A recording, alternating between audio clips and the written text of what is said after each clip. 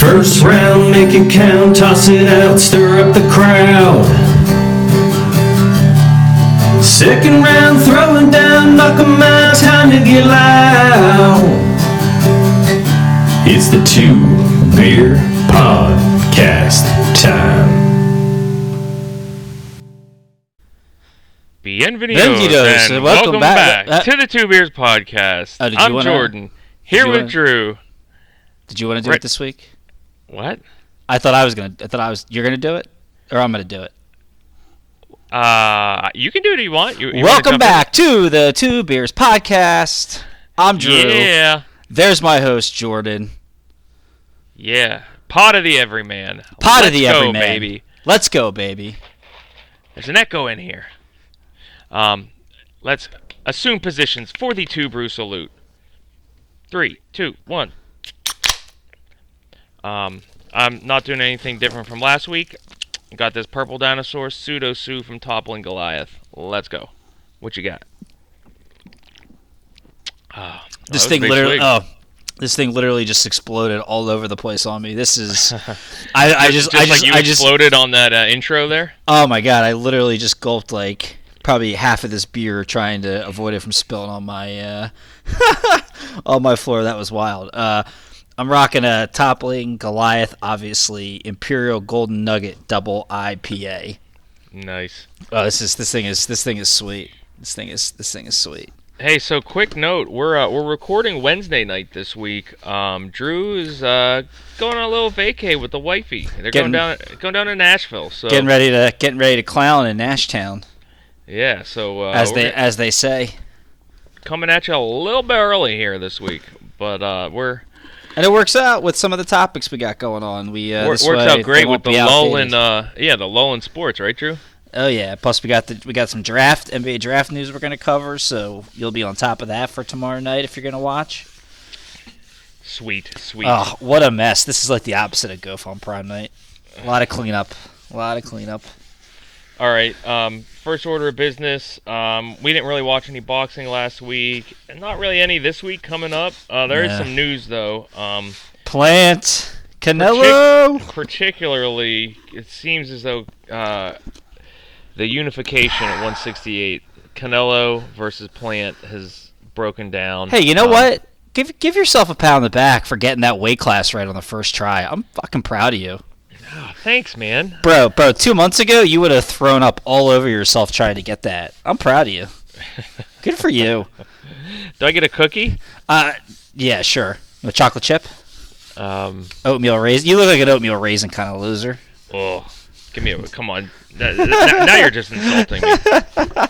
Oh, man. Yeah, boxing fans continue to not be able to have nice things. Can't have nice things. So Caleb Plant basically has come out and said, like, it's all Canelo's fault. Like, we gave them everything they wanted, and now they... His interview was great. Did you read all of Coppinger's article? No. I just read all of Caleb Plant's tweets saying, like, we gave him this, we gave him everything, And I didn't realize he actually tweeted about it. I thought so. Maybe I was reading quotes that from Coppinger's. It was basically like they wanted a rematch. We're like, cool, like let's rumble. It was like they wanted $40 million. We're getting 10. It's like, okay, we're ready to get in the ring. It was like, all right, well, I want my name on the top of the arena and yours on the bottom. He's like, cool, let's just do it. And it was really funny. Assuming this is how it went down, it actually kind of makes me like Caleb Plant. I guess it's kind of like you like Matt Rowley, dude. Yeah. I just liked even if he's making it up, just the way he was saying it. Like, all right, cool, let's go, man, let's do this. So yeah, I'll be curious to see what really happens with this. Somebody brought up a good point that drug tests haven't even happened yet, which I don't know if that was like a shot at Canelo because he failed a drug test, or the what do you call it, the enhancer. What am I trying to say? I don't think it wasn't steroids, but I don't think he tested positive for steroids. It was some type of enhancer drug or some nonsense, but either way, it might have been just PEDs. Yeah. Whatever. Yeah, but that was something I saw. It seems like the biggest hurdle potentially was there was a clause where he was like, if Canelo gets hurt Plant has to wait to fight him. But if Plant gets hurt, then PBC has to give Canelo a replacement for that date and for the same money. So I think that might have been where it was kind of the last thing where they were like, all right, yeah, we need to just take a break from these talks. You know what else I was thinking, Drew? What were you thinking?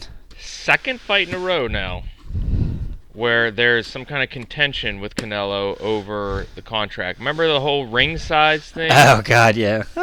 And I'm starting to wonder, like, okay, like, is it Canelo or is it these other guys? And so... Yeah, I don't know. I mean, we'll have to... Again, we're not in the negotiations, so we don't see. I mean, things started out a little slow because PBC wanted Canelo for a 3-fight deal. And that was kind of like, nah, I'm a free agent. I'm not doing that. So it's now maybe Canelo is trying to throw his weight around a little bit to show them that, hey, that's cool, you're PBC, but guess what? I'm friggin' Canelo Alvarez. Yeah, I guess at this point I don't know how they get it done. I guess because I don't know what they're going to, because Canelo's fighting on that date. Like, they have that date in his contract. So I don't even know who's going to take that fight. Like, I guess he's going to fight maybe another slouch, just another mandatory to get the payday and then move on to another fight. Like, can you see? I don't see Beterbiev or Bivol taking a fight with him on like 4 weeks on 4 weeks notice. Like, I mean, not that King Artur would be afraid of Canelo, but it's like, it's gonna be the biggest fight of your career, like, and you're gonna only have 4 weeks to prepare for it. That's just asking a lot of some of these guys. Yeah. So hopefully in the next couple of days, maybe they can get back in the room and whatever, whoever's doing what, they can shake their dicks and end the pissing contest. Because it's a fight, like I said, I think it's. What movie was that recently where they thought a dick measuring contest was to see who could measure the most dicks? I don't even know. Is that a thing? Was that part of the Silicon Valley, the middle out? It could have been it. It could have been Silicon Valley. Yeah. I just stole the quote from the other guys with Michael Keaton. It was shake your disc. This pissing contest is over. Yeah, it was it was that, because then Russ Hanneman came over and was like, "Oh, he's gonna measure so many dicks." Nice. Keeping it alive. Anyway, what other fight announcements are there? We got a couple good ones here with some potential dates. We missed this last week when we were sitting there like, wasn't there another fight? No, there had to be another fight. Oscar Valdez and your boy Conceição. That's slated, I believe, for September 10th. Of course, the one that wasn't in the screenshot that I sent. That's the one where everybody was pissed that Valdez didn't go fight Herring or Shakur. Or Shakur, yeah. I think and then they announced Conceição, and I was like, sweet, that's going to be a great fight. Yeah. And everyone's like, boo. It seems like early October, Joe Smith is going to fight Salamov somewhere in New York. November 13th. These are all preliminary dates. November 13th, Jamel Herring, Stevenson, which that's going to be awesome. We may need to go to that if it's local. Yeah. November Agreed. 20th or 27th, Josh Taylor is going to defend against Catterall in the UK. Homecoming for the undisputed champ at 140. Catterall was the mandatory and stepped aside so that Taylor and Ramirez could fight for undisputed. So I'm glad he's getting a shot. Sometime in November is when they would slate Crawford Porter. This is an interesting one. December they have slated Loma on Heisman weekend. But then Tiafimo in September versus Kambosos. If the Triller, whatever that nonsense is, if the courts rule that Triller is in breach of its contract or whatever's going on with them, then Top Rank said they'll take the fight if Matchroom doesn't still want to, because I think Matchroom came in second for the purse bid with like $3.5 million, and then it was Top Rank. So one of those two guys will have the next say if they want the fight. So couple big fights there coming up. We're gonna have a pretty loaded fall, it seems like. Yeah, seriously. Not to mention somewhere in there we're gonna have Fury Wilder 3, and we talked about already last week. We got Joshua versus Alexander Usyk on September 25th, which will be pretty awesome. Big end of Q3 and into Q4. Yeah, man. Gonna be a lot of biggies. I'm excited. Same way we started the year. Yeah, I really did. Really tied the room together. Sweet. All right. So no real boxing this week. NBA draft though is coming up. Oh yeah, tomorrow night, ESPN. So in Brooklyn. I'll just say that this is going to be a little bit your baby. I look at these mock drafts for the NBA, and it seems like every year I'm just like, I just don't get it. Like why? Why do they have the things the way they have them? So, what have you been seeing, Drew? That's been jumping out at you? Yeah. What are your big storylines going in? I mean, my biggest thing for the draft is I think Cade Cunningham is going to be the hands down consensus number one pick. Whether Detroit takes him, and Cade's out of Oklahoma State, 6'8", point guard, 2 guard. That's the question: is Detroit going to trade out? Houston wants to get in there and take him. Oklahoma City offered 6 and my boy Shai Gilgeous-Alexander for the number one pick, and Detroit turned that down. I'm so high on the Shai Gilgeous-Alexander fan club. I think Oklahoma City's out of their mind to do that. So that's really the only mystery at number one. Like who ends up taking Cade Cunningham? Other than that, I mean, it's you have Jalen Green, who played in the G League this year, 6'6", shooting guard. He's had some comparisons to a young Kobe, which is kind of ridiculous. Now that's like a new thing. that's like a new thing. Evan Mobley, the 7-foot center out of USC, he's got a lot of Chris Bosh comparisons. That's the guy I like, Mobley out of USC. Yeah, you are big on him. Yeah. And then we have my boy, Jalen Suggs out of Gonzaga, 6'4" point guard. I love that kid. It might be because he just looks like Brandon Roy and plays like him a little bit. Yeah. Brandon Roy is one of my top 10 favorite players, to watch of all time. I just love that guy. I mean, those are the big four. I don't think you're gonna get much shakeup there in that order. The guy that's flying up the charts and has been for the last 2 weeks is Big East's own James Bouknight out of UConn. Yeah. 6'5", like he's not huge. We watched him twice, right? I think he only played one. He was injured. Yeah, he played the one. One of them. He played the one game against Seton Hall. He may have been injured both. Quite honestly, I don't remember. I think he played the one, but he was hampered a little bit. Okay. Yeah, I mean, he's got a really good first step. I think he can attack the basket. The jump shot wasn't consistent this season, but again, he missed like 9 games with injury, and then UConn with COVID, they missed games, so it's kind of hard to get into the flow to read him. But teams, the jump shots looked really good in the workouts, and he's been interviewing really well. I think, and if I'm speaking out of turn, I apologize, but I think there was some noise around he may have inadvertently stolen a car that belonged to like a girlfriend's dad or something. I hate when that happens. Yeah, right. Guy just misplaced his keys. Sometimes you never watched Mad Men, right? No. Sometimes a guy just parks in the wrong garage. One day you'll watch it and you'll laugh at that quote. But yeah, that's the guy. He's interesting to see where he lands, and does he move into the top 4 at all for me? Right now they got Oklahoma City taking him at 6 in a lot of the mock drafts. So those are the big names. Some guys that have fallen out of favor. Moses Moody out of Arkansas has lost a little luster. What's the other guy? Oh, and then Jonathan Kuminga, who was another G League guy who people were really high on to start the year.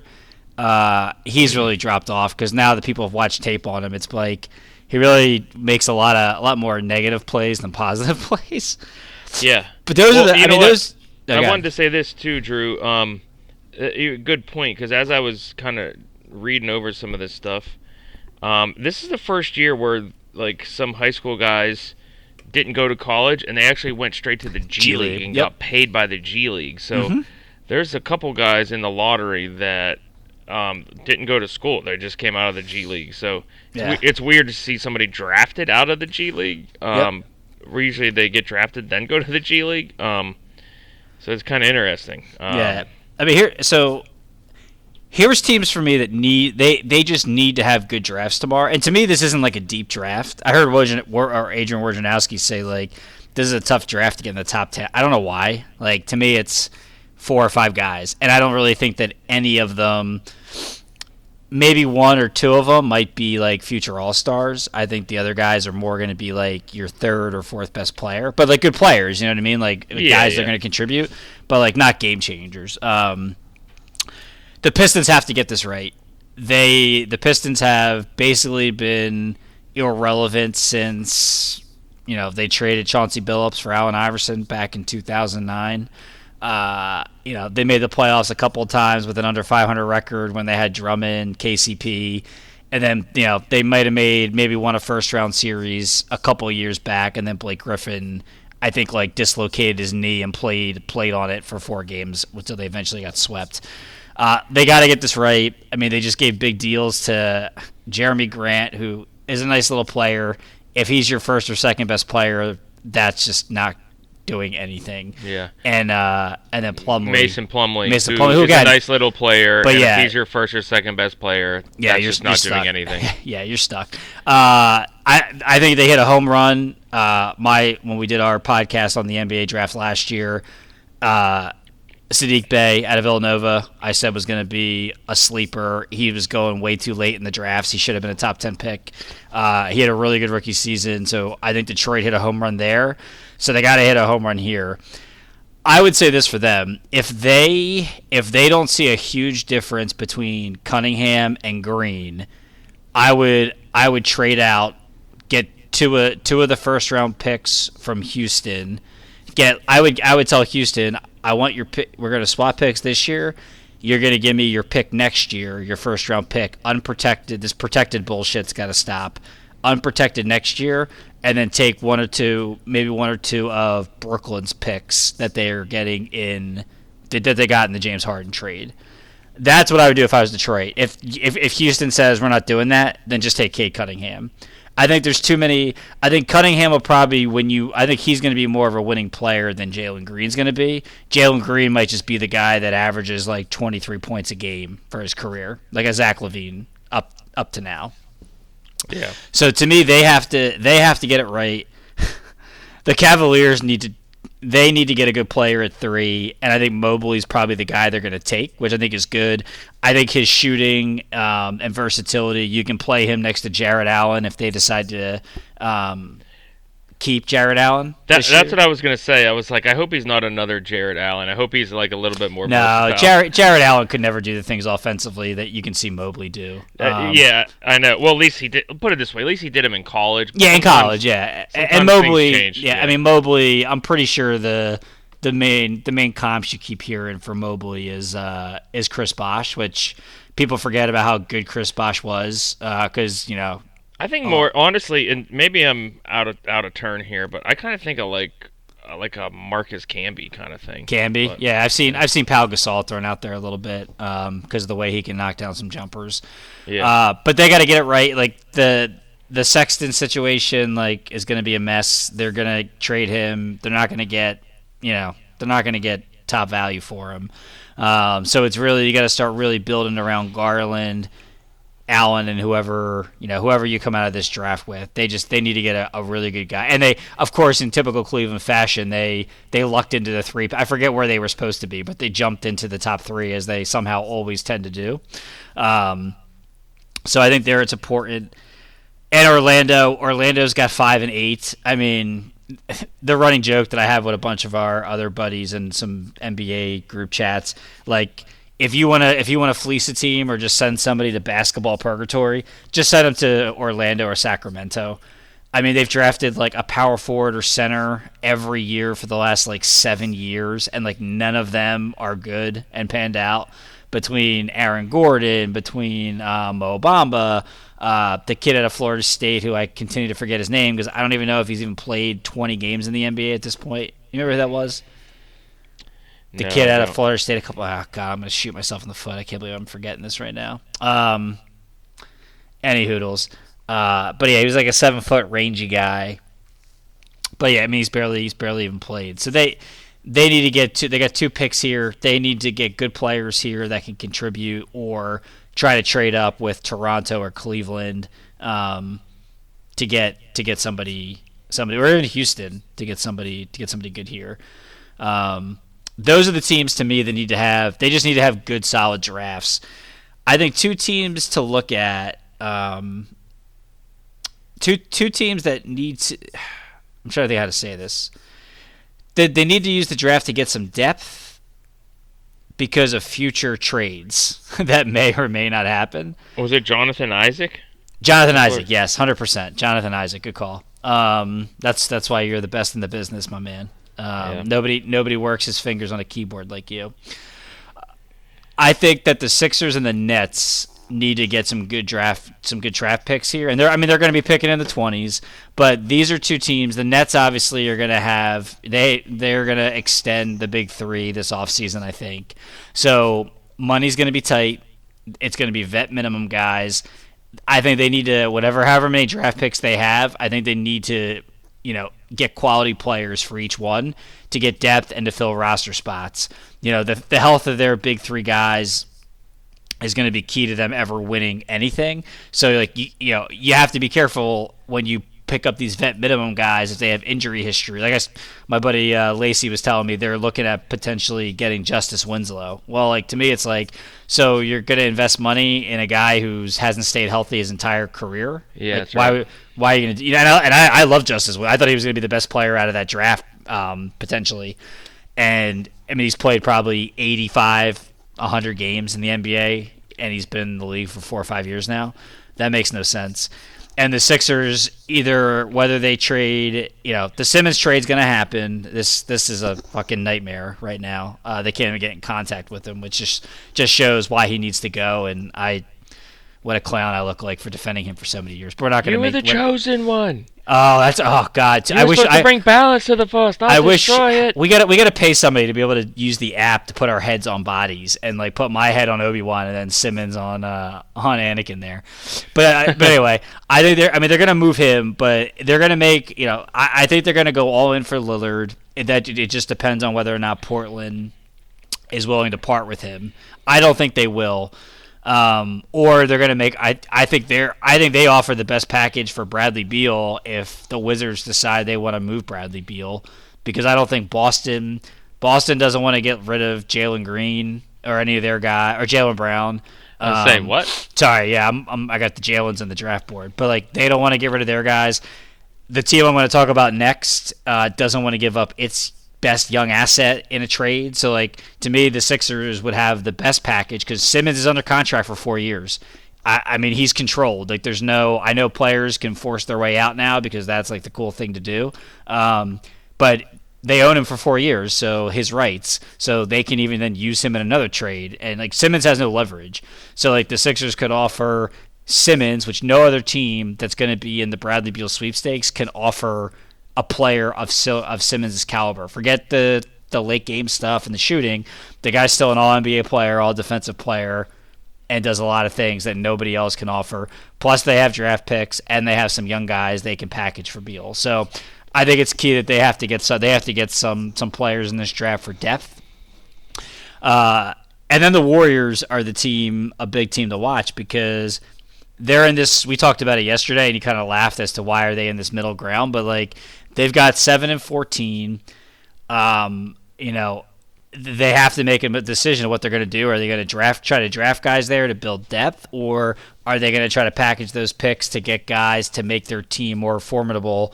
Because they're rolling to me, and you made a great point. It's why can't they just win and compete with Clay, Curry, and Draymond, Wiseman? What Wiseman developed. And my point is... Yeah, that was my thing is... Yeah. Okay, so they just drafted Wiseman, who they refused to trade because apparently he's a really good player. I mean, Draymond's still the same guy. He Passing has up, his own passing up, issues. passing up wide open layups. Passing up wide open layups to kick it out. Klay Thompson's question mark with the injury, and then Curry, who showed that.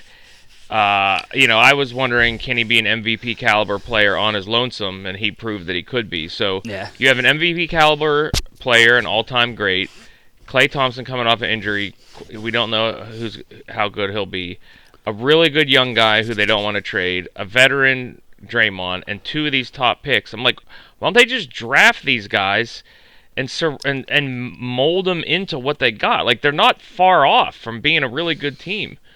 Like, Yeah. why like trade depth for a single player who may or may not fit in their system, and then who, again, with injuries or anything else, like, if you got to pay a top player, like, just build the team, and then when a top player becomes available on the cheap at the deadline, then go get that guy. Like, Yeah, I think, and again, and I said it, we talked about it yesterday. I think there's just such a question mark over Klay Thompson. Like, you just don't know what you're going to get from Klay. The guy's played basketball in 2 years, and we've seen that Draymond. He is what he is now. Like, this whole thing where he won't shoot. Right. Like, it's not to the extreme of Simmons, but it's pretty close. It's getting there. Yeah, It is exactly. rapidly getting there. Getting there, yeah. He's not afraid to shoot a jump shot, but if he's got to go to the lane and shoot a layup, he'd rather just throw the ball out and do some wild shit. So Yeah, that was absurd in the Olympics the other last day when they night, did yeah, that. we'll get there. Yeah, so I think those are the kind of stories we're looking at. And listen, if people are like, well, what do the Sixers think they can get for Simmons? It was reported that they offered Toronto Simmons for Lowry, Van Vliet, OG Ogunabo, I butchered that name, and the number 4 pick. And Toronto said, yeah, that's way too much, which maybe it is, but that's what the Sixers want for Ben. They're looking for a veteran player, two good role players, and a draft pick. Did you ever hear of that movie, Ben, the Michael Jackson movie? No, I haven't. Oh, it's about his best friend who was a rat.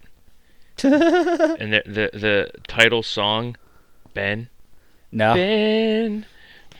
Anyway. Are you making that up like hyperglyphing, or is that a real thing? This is a real thing? We'll This just is happening? the world will just have to Google it and find out. God.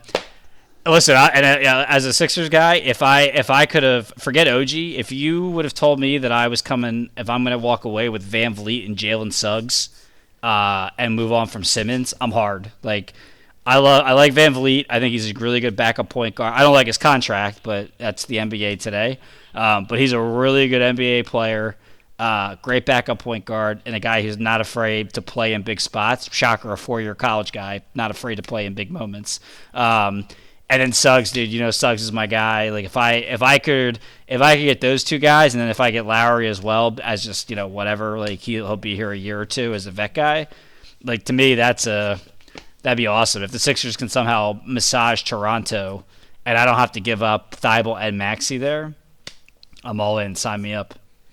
Nice. So those are some guys. Just some other guy. Like, I really like Davian Mitchell at a Baylor. I like all the Baylor guys. I like all the Baylor guys too. They're just yeah. athletic. They're just tough athletic guys that are going to defend. And I think you need some of those guys. Like, those are guys that help you win championships. And they were.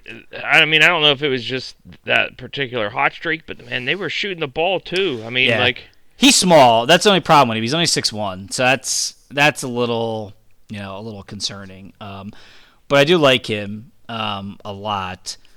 2 guys. And we talked about it yesterday. 2 guys that it just shocks me that they're not in these mock drafts is Sandro, however you say his last name, Mamashkulishvili. out of Seton Hall, and we're not even being Seton Hall homers. He's 6'11", super athletic, can shoot the basketball, can handle the basketball, can rebound and can block pass, shots. yeah. Like, he's basically a lighter version of Lamar Odom, in my opinion. Like, if I had to compare him to somebody in the NBA, I'd say, yeah, he kind of does what Lamar Odom does. Like, See, I would say more like, like a Marcus Saul. Like, I would say. oh, no way. But like, Marcus Saul can. He's no, a big that's not a floppy good. center. Yeah, no, but I'm thinking like, I like one of those European guys who could actually move and dribble. Like I wouldn't say Odom. I mean, Why? Why? What? You said a lighter Odom? Like he's not as built as like Odom when he even came in. I think Odom is skinnier than Mamuka. I don't know. I think Odom had some good muscle to him when he came in out of Rhode Island. Odom was a rail coming out of Rhode Island. I don't even see where that even applies. I don't know, but the skill. I think the skill sets are very similar between those two guys. I was originally gonna say like Yusuf Nurkic or the dude for Portland. Whatever his name is. I don't see that. Those guys played more down low than I was gonna say those are like post guys who really can't run the floor and like dribble, like handle the basketball. Like that's why I say Odom, because like Odom could get the rebound, dribble the ball out, lead the break, pass it, go in and finish around the basket. Like that's what I'm saying from like Odom's game. But too much on Mamu. Their body types are not. And he's similar, 6'11", and like he's 6'11", so it's that's like the NBA. Like they want stretch bigs and things like that. But he's like projectable. Like he has skills, and like let's get him into our facilities and work with him, and like it's a very projectable thing. And then the other one who I keep bringing up, Drew, and I think this is who you're going to say next, is Luka Garza. You weren't. Yeah, 6'11", player of the year. He could shoot. He could pass. Like now he's heavier than like Mamu, and he's not as quick. But like Luka Garza is more like a Nurkic. But But dude, he's 6'11". I'll even give you Marc Gasol for that too. Yeah, I mean he's player of the year in college, 6'11". Like what? And he could shoot the ball. And the knock on him is obviously is he going to be is he able to move laterally to defend in the NBA on pick and rolls? But like, I mean, we just saw Bobby Portis. I mean, Bobby Portis isn't some world beater defender. Like, you know what I mean? Like you don't have to. Isaiah Thomas was part of the #1 defense in the NBA for a season. Like that's all you need to know. Like you don't have to be a lockdown defender. And to me, like there's teams like instead of drafting these stupid, and I shouldn't say stupid, but instead of drafting these these EuroLeague guys that you're just going to draft and stash for years, like these are guys that like have been in big spots, played in big games in college. They can help you win basketball games. Like the guy that Garza was kicking it out to and was shooting the shots is projected to get drafted, and I'm like, it's crazy. The guy was open because this guy was drawing all the defense. Like, it's nuts to me, man. I wish whatever. I just wish these 4-year guys would get more looks, because it's just like these guys can help you win. Like they've been in big. Like, it matters to know how to win and play in big games. It just does. Yeah, and like you said, look at Fred VanVleet. He's a perfect example. Yeah, perfect example. Wichita State. But like, it's not that Garza's going to come in and be an all-star or anything like that. And like, he is limited on his athleticism. Like, but he can sag on the pick and roll and clog up a lane and just not get prevent a guy from getting all the way to the rim. Like he's 6'11". Like he's not like 6'2" or something. I don't know. Oh my God. What? Is this? Oh no, never mind. I was gonna say I just saw a tweet that it's being discussed Plant versus Truex rematch for September if Canelo falls through. But Coppinger said this is fake. Sorry.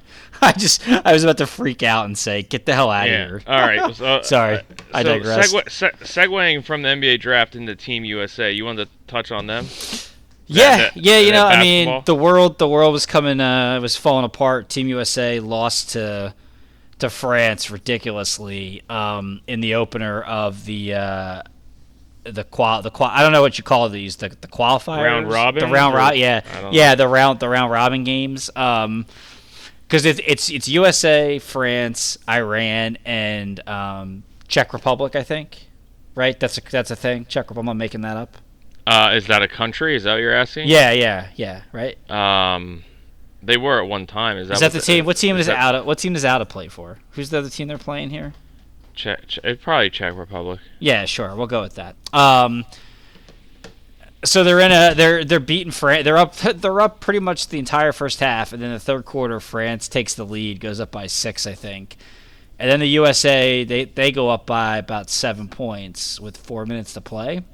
And then France goes on a 16-2 run to close out and beats Team USA. And it's just like, it's like, oh my God, what are we doing? This and that. They come back last night, which, Jesus, like the 12. It didn't start till like 12:40. It is the Czech Republic. Okay, yeah, it didn't start till 12:40, so I was up till 2:00. And Peacock sucks as a streaming service because it's always on delay. But they win by like 50 last night. Iran has no NBA player. The talent level just was so big. It was going to be a blowout. Here's my thing on Team USA. My one take, I'm really tired of Popovich getting out there and saying, oh, like the world's caught up, this and that. This is the same shit we were saying back in 2004, like the world's caught up. And then we took the program seriously. Coach K became the guy, every year was doing the camps, was coaching in like the summer game things. And then we dominated, in 08, 12, and 2016. There were maybe three close games if we're being honest with each other. So like that's kind of annoying me that's like this narrative now, like, oh, the world's caught up. It's like, yeah, like we said this 20 years ago, the world's caught up, but like we still just won the last 3 gold medals. And like to me, I think the problem with the team is I think you have too many new guys that haven't really played. They haven't played with Team USA, so I think some of the rule, like the way the style is played, has some of them thrown off. And I think the biggest thing, the games are only 40 minutes, right? And so you might say, oh, what's the difference, like 40 minutes and 48 minutes? Like it's kind of a big deal because, against France, they don't score. If they score a layup with 20 seconds left, and that's the only basket they scored in the last 4 minutes, you got these guys, like everybody's just chucking up threes, and like nobody's even attacking the basket, and they were only down 2 points, or maybe they were only down 1 point, I think, at one point, and they got like 5 offensive rebounds, and every shot coming off of the offensive rebound was just a 3. It's like Bam would tip a ball out to Durant, 3, clank. Bam tips it out to Lillard. It's like none of these guys, they're too jump shot happy. And they don't have. It's not like you have that extra 8 minutes where Lillard can get hot in like a minute, that extra minute and a half, and then you blow it out of the water.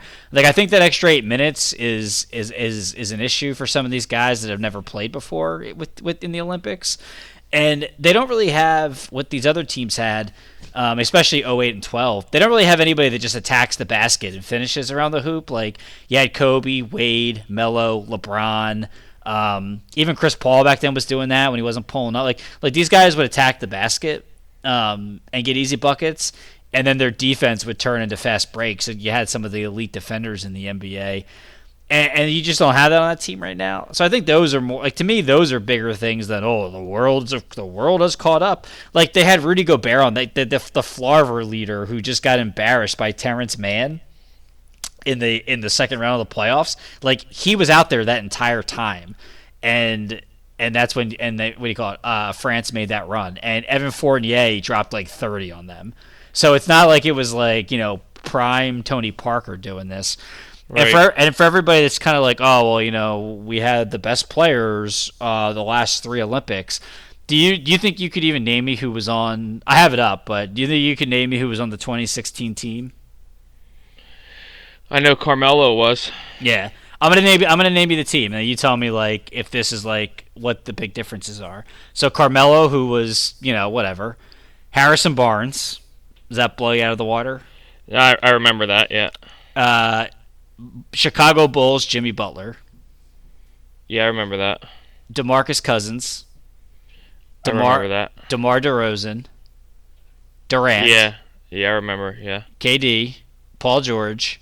Mm-hmm. Draymond, Kyrie, DeAndre Jordan, Kyle Lowry, and Klay Thompson. DeAndre Jordan and Kyle Lowry was like the last addition, I think, after having a good playoff, right? Yeah, and then Klay Thompson. I think Lowry replaced Curry. Was a replacement. He replaced Curry because that's when Curry hurt the MCL in the first round. Yep. And I think DeAndre replaced LeBron because LeBron backed out. But like I just named you those guys. Like okay, KD's on this team. Like KD's KD. Like I think a lot of people would probably say like Lillard's better than Irving. I don't say that, but I think other people would say that. Comparable. Comparable, yeah. So it's like I'm looking at the names and I'm like, okay, like No, there's enough talent to win the damn thing. and I agree. So let's not even it doesn't even need analyzed. Yeah, so it is what it is. I still think they're going to win the gold. I think they lost that game. I think they're going to get their shit together. I just don't see like Luka's scary. He almost dropped 50 the other night. So like he can single-handedly beat a team. Like we've seen that in the NBA in the playoffs. So that's a team I worry about. And Australia's got some players, man. You know, so they beat Team USA in the qualifier or the exhibition games. So those are like the only two teams that kind of worry me. Like everybody else, I'm just like, like Spain, like they're old. I don't really think they can beat Team USA. Argentina's, that's over and done with. So we'll see. So I think they're gonna win gold, and I think it was funny. I think the worst Bill Simmons take ever was when he called Coach K selfish because he coached the 2016 team. And said, oh, he just did that because he wanted to keep his edge in getting college recruits. And I'm like, that's like the dumbest thing ever. Like Coach K completely like saved Team USA and like devoted all like coaching in college and how year-round recruiting and all the stuff you do. Like on top of that, he then took on the responsibilities of Team USA and to be like, it was just a selfish move. I don't like Popovich coaching this team either. I would have given it to Jay Wright. I would have just had Jay do it. Because I think the rules of the FIBA game are more aligned with college, to be honest with you, and so I'd rather have the college guy doing it. So I think Jay would have been great. I mean, who the fuck doesn't love Jay Wright, or Brad Stevens? I think would have been the logical choice just because he's a younger guy. So I don't like Pop for this. Just like I didn't like Larry Brown for the 04 team. I don't like Pop coaching the Olympic team. So that's my piece on the Olympics, or on Team USA at least.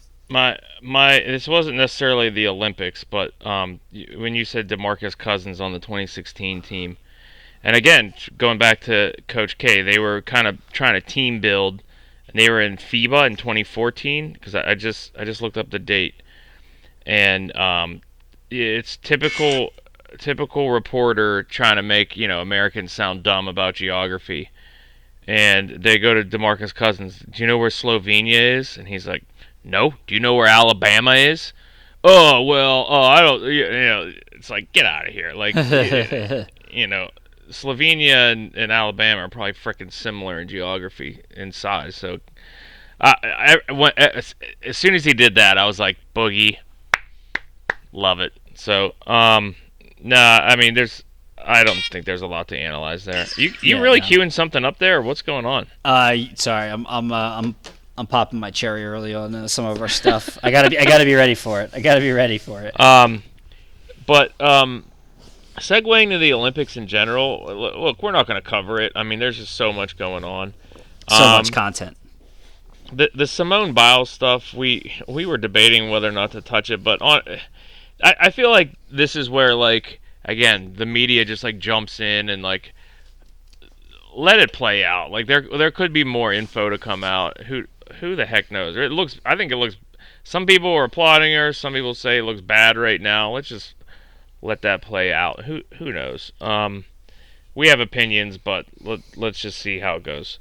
The only thing with the Olympics I gotta say is like I always get pissed at the Olympics because it's so corrupt.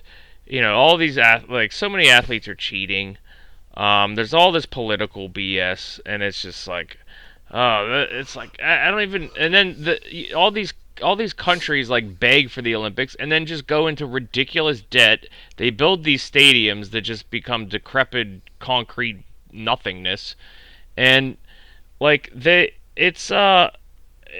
just get annoyed, and then I turn it on and I see like archery and whitewater kayaking. And handball and water polo and equestrian, and I'm like, all right, this is fun. I like watching that, like the random stuff. I like watching the random stuff of this. So, I don't know. What do you think about all that? And, or do you just like watching the mainstream stuff? Or I just watch the mainstream stuff for the most part. I did find myself totally into the ping pong because it was fun. I was actually watching Forrest Gump on okay. on AMC, and then I was flipping on some games, and I saw there was actually ping pong on, and I'm watching these like grown men on like it looked like it was like a kid's ping pong table, and man, they are like going fucking crazy every time they get a point. Like it was wild, and I'm just like, oh my god, Dude, it's so much fun. Like there's so much random stuff. Did you see the there's 3-versus-3 basketball this year? Did you watch any of that? Yeah. Why didn't we get in on that? Like, dude, it is. I don't know a damn player in that thing, but it is so watchable. Bro, we could have been dropping bombs, gotten some gold medals. It is so watchable, and I had it on for a couple of minutes. Yeah, it was cool. Fencing I was watching. My son was like freaking out with the sword fighting. You watched any of the boxing? No, I have not yet. I feel like it's on a weird times. The USA guys have been doing really well. Keyshawn Davis. Yeah, remember we talked about him on the pod several episodes ago because I think he's either 1-0 or 2-0 in professionals. It's him and his brother. Is it 3-0 now? Okay. At least 3-0. Yeah. He's on some undercards. I think they put him on YouTube last time, right? And I was like, why would you put him on YouTube? Yeah, but all the USA guys. I don't think anyone's. It's been a while since USA's taken gold in boxing. I forget who or no, Anthony Josh was not USA, so yeah. But it's been some time since I think maybe Andre Ward was the last one to do it. I don't know. So we got some big shots because Lomachenko and Usyk took it back to back Olympics, the gold medals for their weight classes. So it's exciting stuff for some of them, so we'll keep you posted on any big stories, and especially, obviously, Team USA being the basketball junkie that some of us are. Yeah. All right. Other than that, did you want to touch on the OU and Texas stuff? I mean, whatever. They're leaving the Big 12, right? Yeah, for the founding members of the Big 12. Oh, they are. That is real. They're joining the SEC. Yeah. I mean, whatever. I guess cool. So I think it's so we could have more inflated SEC top 25 rankings. I mean, how's it going to fit in with like the playoffs? Like it feels like the SEC just wants to totally break away from the NCAA and just have their own championship. Yeah. Well, you never watched Entourage, right? No. It was this feels like there's a meeting where the main agent comes in and he was like ambushed by all the other agencies, and he goes, man, we got all the big players here, like this agency, and then he sees like a little guy that's like not very good. He's like, who the fuck invited CAA? I feel like that's what the SEC teams are doing when they see Texas walking in the door. The fuck invited Texas. Yeah. So I mean, it could be, dude. I don't know. They probably just want to get Matthew McConaughey on the SEC network. Yeah, maybe. So, I don't know. We'll just see how it plays out. It's obviously. Now, is this just for football? Or is this for everything? I'm assuming it's going to be for everything, but it's obviously all about money. The players are going to be making a ton of money. College football is going to look so different in 5 years. Yeah. Between the players making money, there's about to be another huge shakeup with the SEC becoming just a giant conglomerate. It's going to be strange, man. It's going to be so strange. Go Chanticleers. They started our hot streak. Remember when we almost won like $4,000? I'm still not over that. That was fun. All right, so hockey free agency started. And I'm just going to touch on some of the bigger things that happened. Okay. It kind of started off with a trade of Fleury from Vegas to Chicago for just some no-name prospect. And it was Vegas basically just dumping salary, which it was kind of incredible just from the standpoint of Fleury coming off a Vezina trophy. He's expensive. He's like, I think it's $7 or $8 million. But like that nobody was willing to give up any assets for that. It just speaks to the state of the NHL with the flat cap right now, and everybody, it's just hard for teams to maneuver the roster. So it's remains to be seen if Fleury will actually report to Chicago. There's talks that maybe he'll just retire. I hope he keeps playing because I think that he has a chance to really climb the ranks in the. He's already top 5 in wins all time. I think he has a chance to get. I don't think he's gonna take down Brodeur or anything, but I think he could challenge some of the other guys. Some other ones. Ovechkin re-signed with the Caps. I wanted to ask you that. Is that considered big money in hockey? Well, it was 5 years, $50 million, right? 47.5. Is that big money? So what is that? $9 million. Yeah, it's not the highest. Like the highest guys are probably making between 10 and 14 million a year. Okay. But he's on the back 9, right? Exactly right. Yeah. So I think he's close to our age. So if we're 36, he might even be 37. So yeah, he might be 38. I forget what age he is, but back 9, making a ton of money. Here's the thing, man, and I've been saying this for at least a year, if not more. He's gonna break Wayne Gretzky's goal record now under this new contract with the Capitals. Yeah. And we lost games to COVID.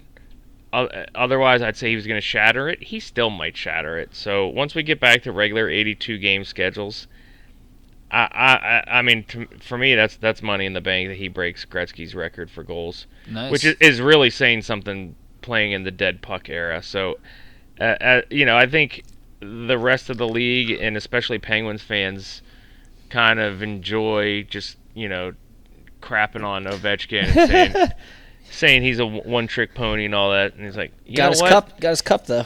He did. He does that one trick better than anybody ever. So, that right-handed shot, forehand shot.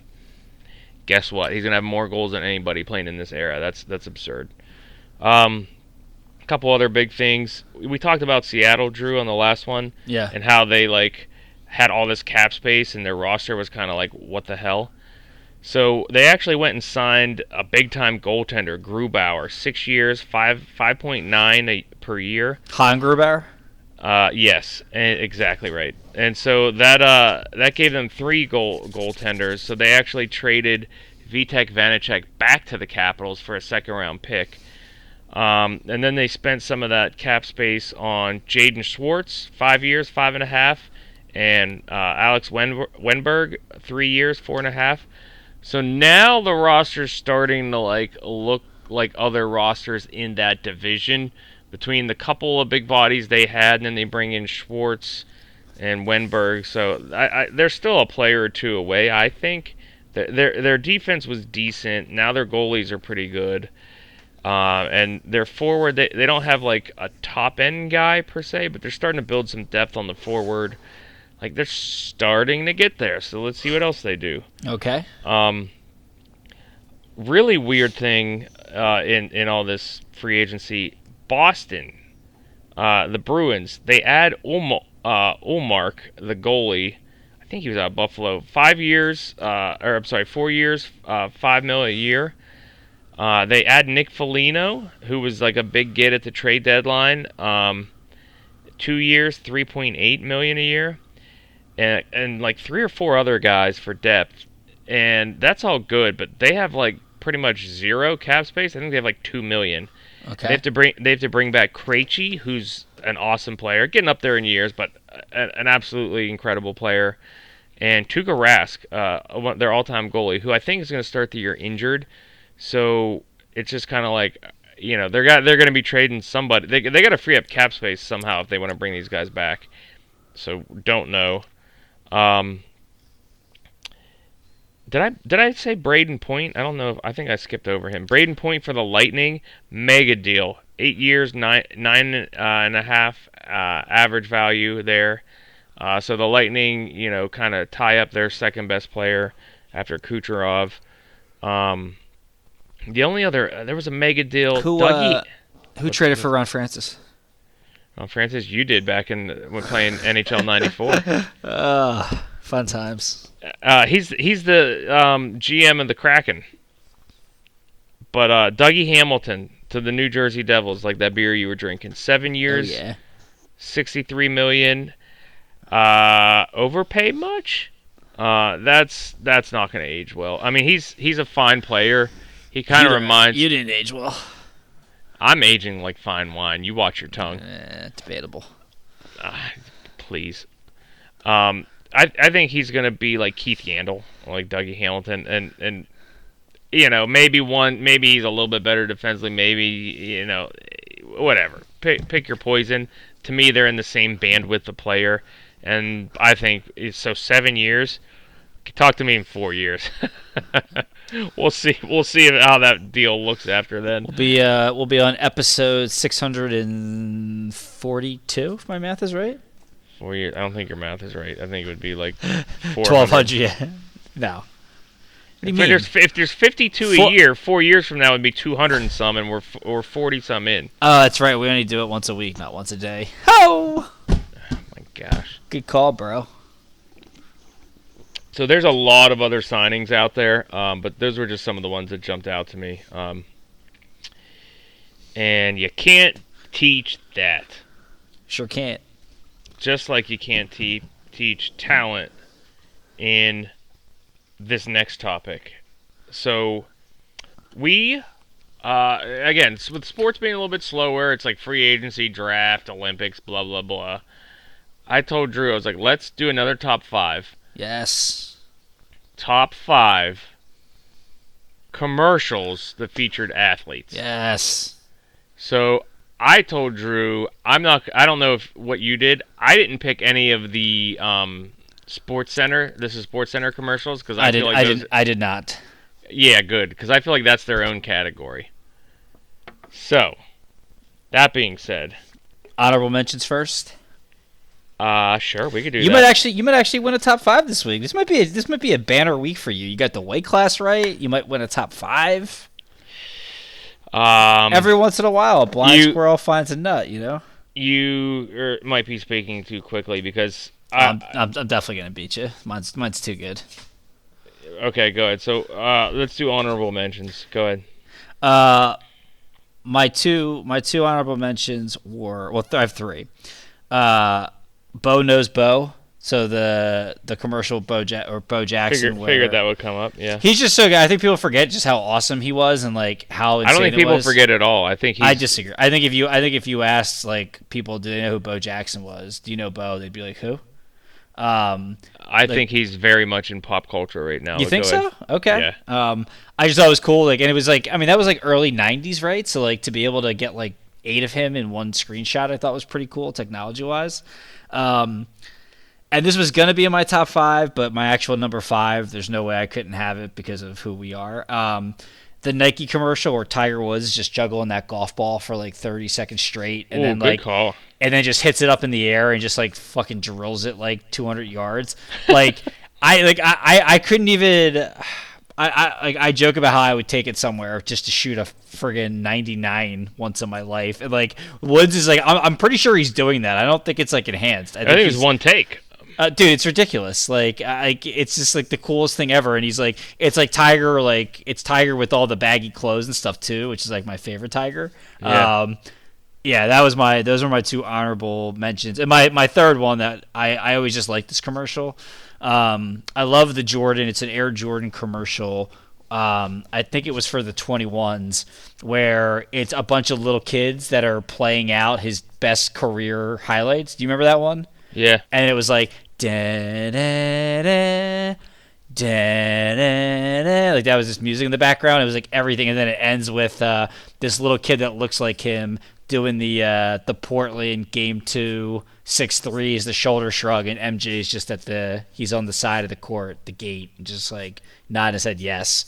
That's one of my. I don't think that commercial gets talked about enough, but it was awesome. That's a good one. Yeah. So here I had 4. Okay. This one was initially in my top 5, but I had to bump it, and it was so hard.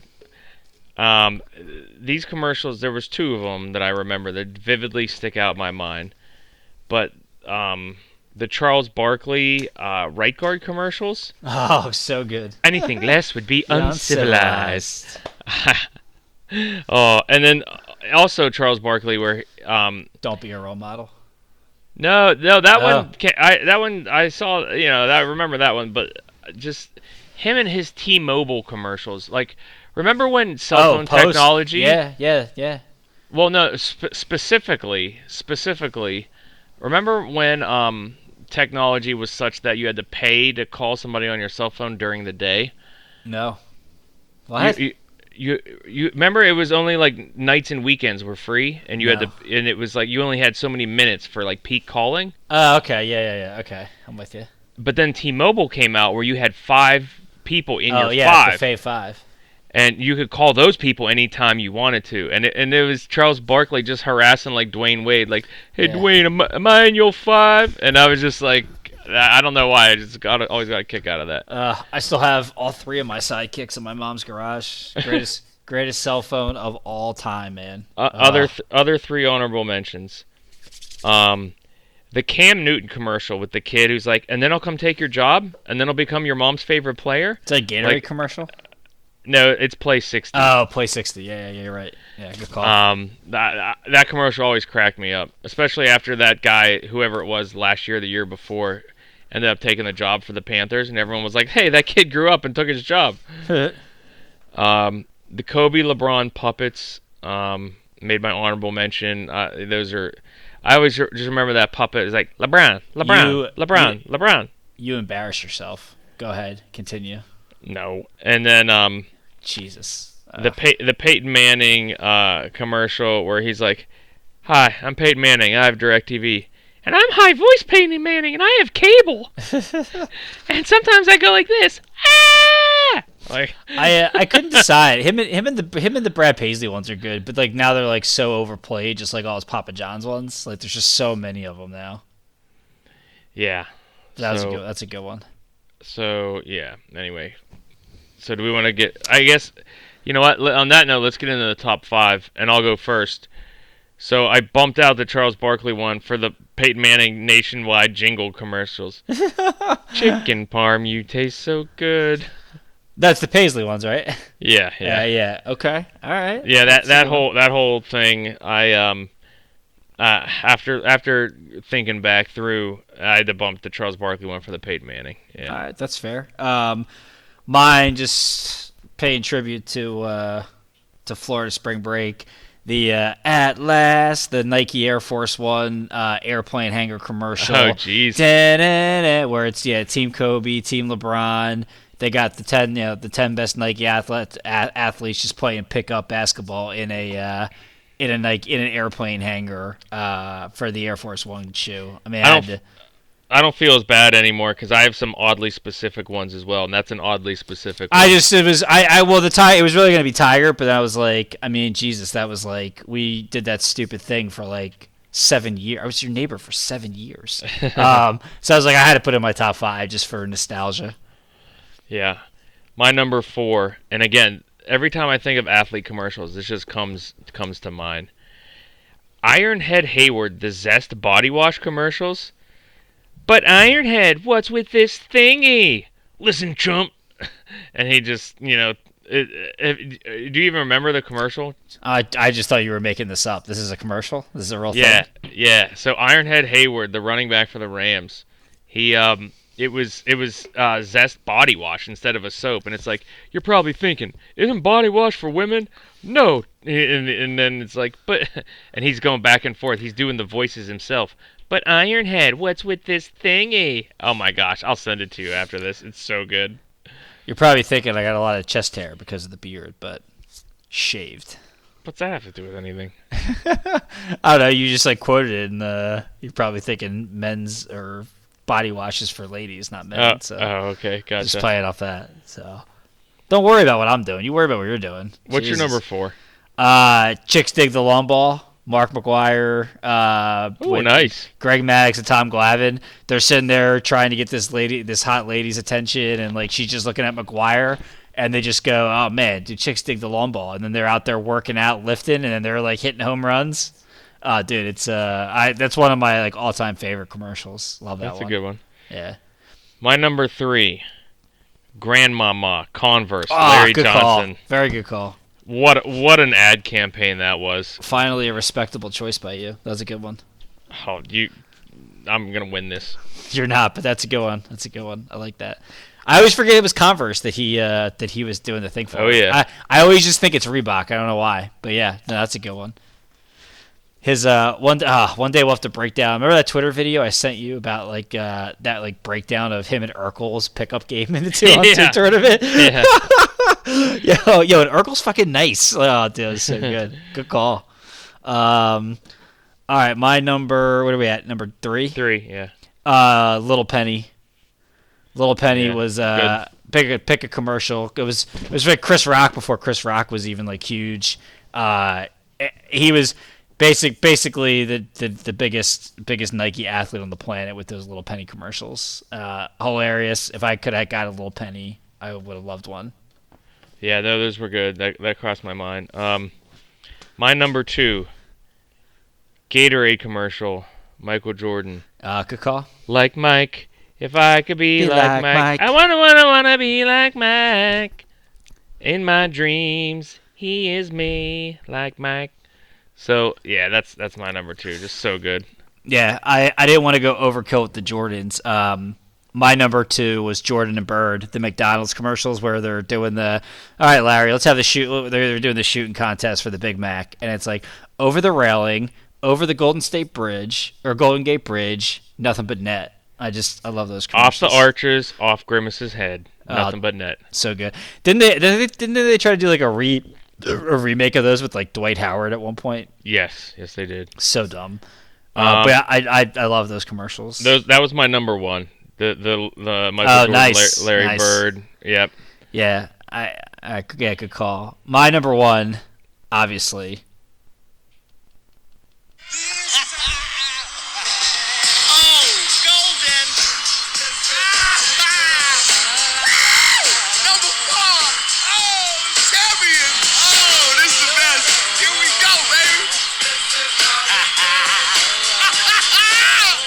Morning, LeBron.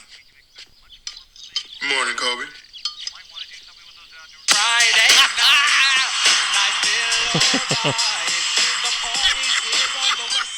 The Kobe LeBron Nike puppet campaign, hands down, number 1. Hilarious. It took the 2 biggest Nike stars at the time, put them against each other. You bring in little Dwayne, the little puppet. LeBron. Can I get a triple double? All those things. The only thing that didn't work out was that they never played in the finals because I'm sure that the commercials they had saved up for that would have been amazing. Those puppets took over the world. I've got a bunch of shirts that are worth like $1,000 now that people would pay for those bad boys. The Kobe LeBron puppets, there's no competition, hands down, the best of all time. Good. Honorable mention. You embarrass yourself. You embarrass yourself. Your number 5 was a frickin' That was the most forgettable commercial. Yeah, you know why? Because our friendship means more to me than winning this top 5, or I would have just put the Tiger Woods golf one in there. Okay. Embarrassing. You're embarrassing. yourself. You're embarrassing. Gosh. Embarrassing. And what was your number 4? The chicks dig the lawn ball. That was a fucking awesome commercial. That was okay, but you didn't even know the Ironhead Hayward commercial. Get out of here! You're terrible. Two of your best ones were honorable mentions with Barkley. Yeah, I know. The worst. I'm winning this one. You don't have any friends. Nobody likes you. That's you. That's you. Oh yeah. Until I win this one. Okay. All right. So let us know, everyone. We'll put it on we're gonna put it on the old Twitter. Yes. Okay. Parlay time. Philadelphia Phillies. Let's just pick for tomorrow. So let's just pick for Thursday. I was gonna. Mine was for Friday, but shit. Now, all right. I'm just gonna take the Phillies tomorrow. I don't even know who they're playing or what the spread is, but I'm just gonna take the Phillies. Here it is. Oh, there is no spread. It's at 3:00. I figured we could do day games, man. We could get it done early. I'm gonna take the Phils. Just the Phils, straight up. Phillies versus the Nationals. Yeah, straight up. And then I was gonna take the under in the Dodgers versus the Giants. Cueto versus David Price. Cueto for the Giants, David Price for the Dodgers. two old guys that aren't what they used to be, but I figured both teams are going to be doing their getaway lineups. I like it. So, hey, let's just take unders. 8.5 it shows right now on my app. I don't know what it'll be, but... All right, we'll put it in. Nice. Phillies straight up under in the Dodgers-Giants. Love it. We lost last week. We not hit none of the legs of them. Which of is the just parlay. hilarious that the Pirates somehow took 2 out of 3 from the Giants. Yeah, exactly. So, it's great. No NASCAR pit stop this week. They're still on hiatus for the Olympics. So, if you got any sips left of beer 1, let's finish that. All out. All right. Beer 2, 3, 2, 1. Oh. Again, same as last week. At least this one's not spilled all over me. Yeah. Same as last week. I got a High Life, Miller High Life. What do you got? Miller High Life. I got a Broken Skull. I got to start crushing these. Man, you like have so many. Dude, it's insane. It really is. I found 4 more hiding in my garage. I was looking for some what do you call it? Body armors, whatever the hell the Kobe drink is. The double IPA really hit me nice. Okay. Whatever it is, yeah. Go I ahead. gotcha. But anyway. Pick me up. We don't need the complete sentence. Pick me up when I fall. Pick me up when I fall. All right, so Tenet. We watched Tenet this week. Oh my God, my brain's it's still. not like- I'm broke. Yeah. So okay, the non-spoiler version. It has to do with time travel, There was a map. and it has to do with saving the world while traveling through time, and it's kind of like international espionage kind of thing.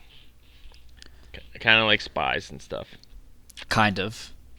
And it was very good. So like, all right. And that's the non-spoiler version. I would recommend watching it. Yeah, me too. I think. Okay. All right. So Now here's what down I to the got. spoilers. I need you to just channel Sure. your inner Seton Hall. Okay. Yeah. I will help you need get to- through the semester. You need to get me through this because my brain just hasn't been working since I watched this movie. So we had this guy who was on a secret mission. Yep. And then he had to travel in time by like walking backwards through this like cement turnstile. And then he was walking forward in real time, but then his other self was still walking backwards, and they saved the world. And Batman was in it. Fill in the blanks for me. Okay. So basically, it's kind of gets revealed halfway through, but what happens is that there's some people in the future who have learned to reverse the molecular entropy more. I don't even know if that's technically what it is, but basically they reference entropy. Entropy, yeah.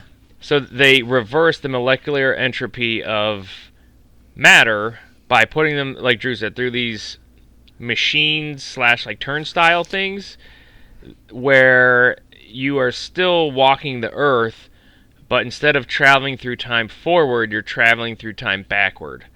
So from the perspective of the first person perspective of like the main character, when he goes back in time, he's walking forward, and everyone that he's seeing otherwise, or anyone who would be viewing him, they would be seeing him walking backwards. Yes. Because and like doing things like in reverse order, because he's going backward through time while they are traveling forward through time, and vice versa. There's points where he's traveling forward through time and he sees other people who have reverse entropy traveling backwards through time. Yeah. So the reason why people created this is because when I read the synopsis, it said something about climate change. I missed. Where did I miss that in the movie? I didn't so much take it as climate change. It was more that the resources of the world have been diminished, And part of it is I think they kind of hinted that part of it was climate change, but part of it was just that like they had no more resources, whether it was food, air, water, whatever. Like everything was just used up and dirty and gone in the Thanos. future. And so these people developed this reverse entropy thing so that they could basically harvest the resources of the Earth prior, and that they could kind of live in a loop of the existing Earth, and that's how they would continue their existence. Okay, so that's the plot that, again, it kind of gets revealed towards the end. Right. But that's the background of it. So so that's the macro plot. The micro plot is that this guy who gets contacted from these people in the future to bring together all these pieces of an algorithm. Of the algorithm, which basically is like the Allspark from Transformers. It would have been so cool if like Guilfoyle or Dinesh would have been involved with this algorithm. Would have been so cool. Go ahead. So like he puts all these pieces together to basically boot the algorithm so that these people can do this, but at the same time he basically syncs the algorithm of time travel with his Fitbit, so that this guy can, if he dies, basically he's the kill switch. If he dies, that the Earth dies, basically just ceases to exist. And he's dying of cancer, right? He is dying of prostate cancer, so he wants to go back in time and basically take his own life and take the world with him. Yeah, because if he can't live, the world can't live. So he's traveling backward through time to grab the algorithm, as is the main character. The main character is trying to grab the algorithm just for, pure purposes. And so it's this guy trying to get the algorithm versus the protagonist, as he's called, to get the algorithm. You never find out his actual name. Like, they just call him the protagonist the entire movie. Yeah. The entire movie. And so it's him trying to... It's them fighting over it, basically, and going forward through time, backwards through time. And for whatever reason, the protagonist takes an interest in this... His wife, which made no sense. The guy's, like, estranged wife, that he abuses and stuff, which was... Look, when you're trying to save the world, she should have just been collateral damage. That was just kind of silly. And I mean, it wasn't even like there wasn't even any Roll Tide going on, which I could see a guy getting distracted because of Roll Tide nonsense, but like that wasn't even a thing. So that was my only hate about the movie, because that was just didn't follow. Yeah, so needless to say, they travel through time.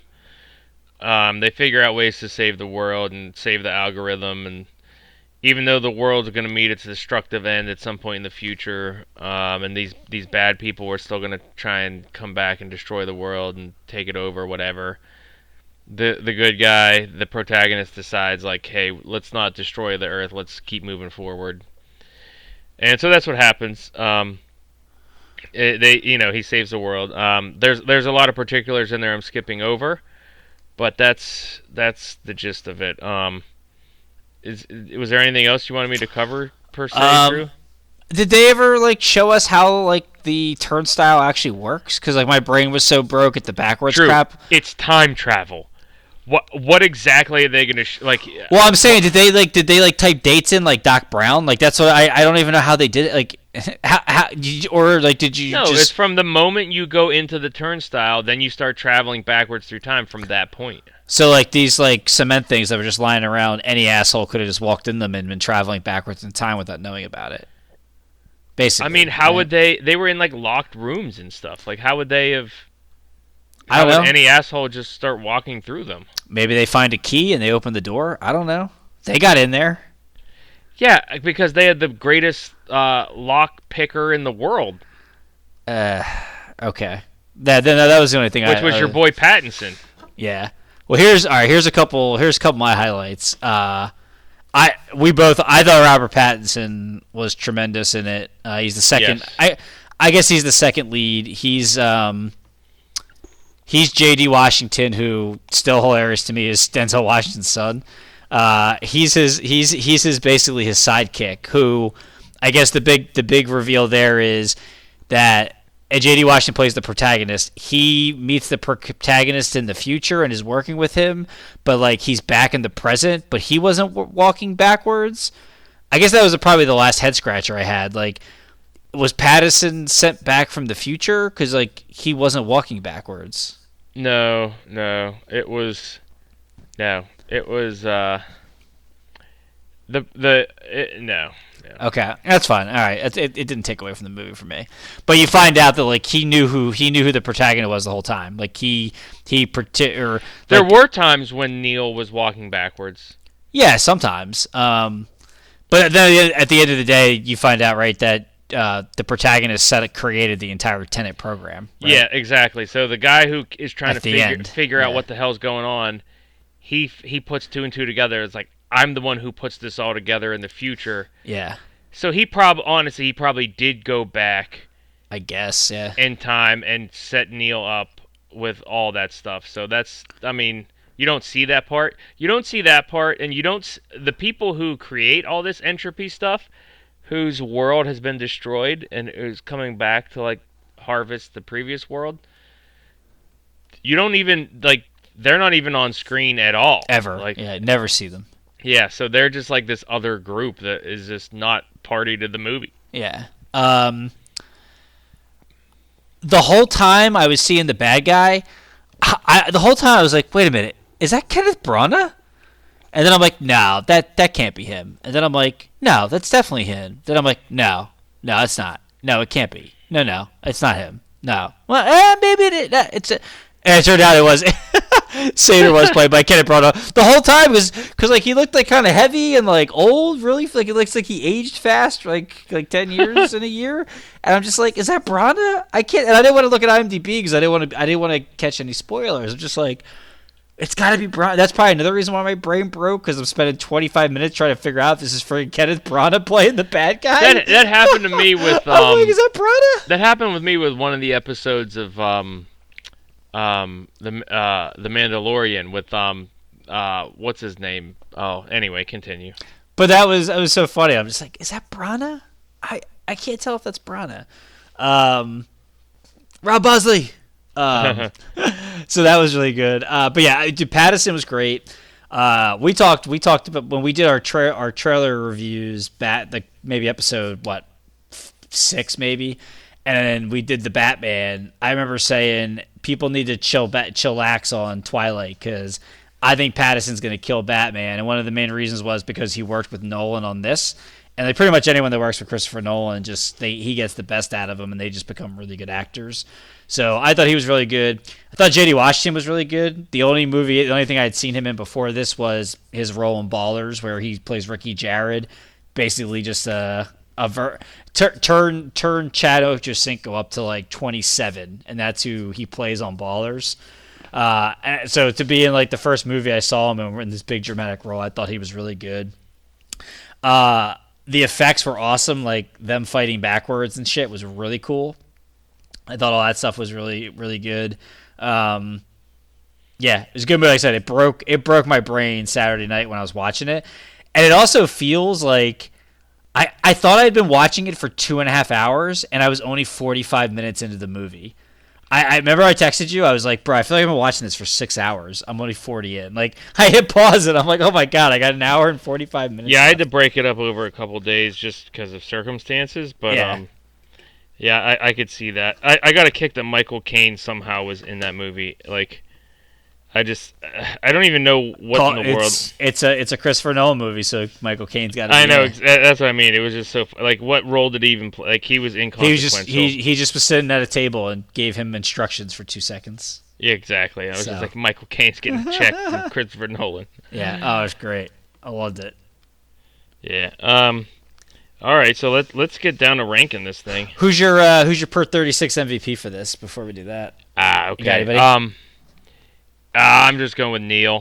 He was Pattinson. He was sweet. Yeah, he's probably in it a little too much to qualify, but I gave it to Ives. No, you always just try. Per 36 is like a guy who's only like who has a small It role. can but he be turns- someone who's on there. You could still have a high per 36 and be like the main like. Yeah. All right.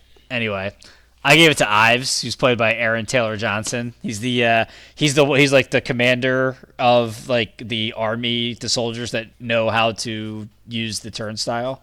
I thought he was pretty good in his limited role in the movie. Michael Caine was a close second. Yeah.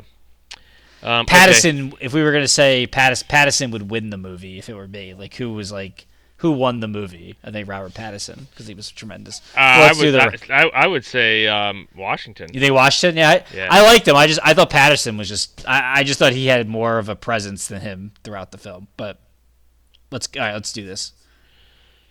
Okay, acting. I'm giving it a 3. Oh, hands down 3. Yeah. Oh, that was so good. The only pick and nits I'll say is The wife was bad. that's I thought she was fine. But I was gonna say that Priya. Yeah. I wanted a little more dominance out of her, considering she was like I don't know, that she was the brains of the operation. I want a little more out of her. Yeah. The wife was kind of like what they wanted her to be, I thought. Gotcha. Writing. I'm giving it a 3. I thought it was fantastic. Yes, I agree. Nice. Plot. I'm giving it a 2.9. The only reason I'm not giving it a 3 is because there were certain rules about like walking backwards and stuff where like you had to wear like an oxygen mask and things like that. And it felt like sometimes they weren't following their own rules, and it was like, why were they able to take their mask off? And it's like stuff like that where like there was some small holes in it. And again, like the main bad guys not even being a part of the movie. It was kind of good in that way, but at the same time, it's kind of like you would expect a little bit of a cameo or something. I don't know. Yeah. So that's the only reason it's not a 3, but I am giving it a 2.9. I gave it a 2.5 just because of some of those things you just said. Like, I missed where it was like climate control. I just missed where there were like little pieces in here where I'm like, wait, what's happening? How'd that go down? And I usually just do 0.5. So, but Yeah. So 2.5. Okay. Feel/genre. I gave it a 2.75. Again, it could have got a 3. It was just some of those little minutia things where it was kind of like it felt like they kind of broke their own rules a little bit at some points. And it did kind of keep you on your toes in terms of like, wait, how is that or what is that? So I gave it a 2.75, but I'm not, if someone said 3, I wouldn't even argue. I gave it a 3 because to me the genre of this movie is Christopher Nolan. So it was a there you go. It was that makes sense. it was very much Christopher Nolan movie. That makes sense.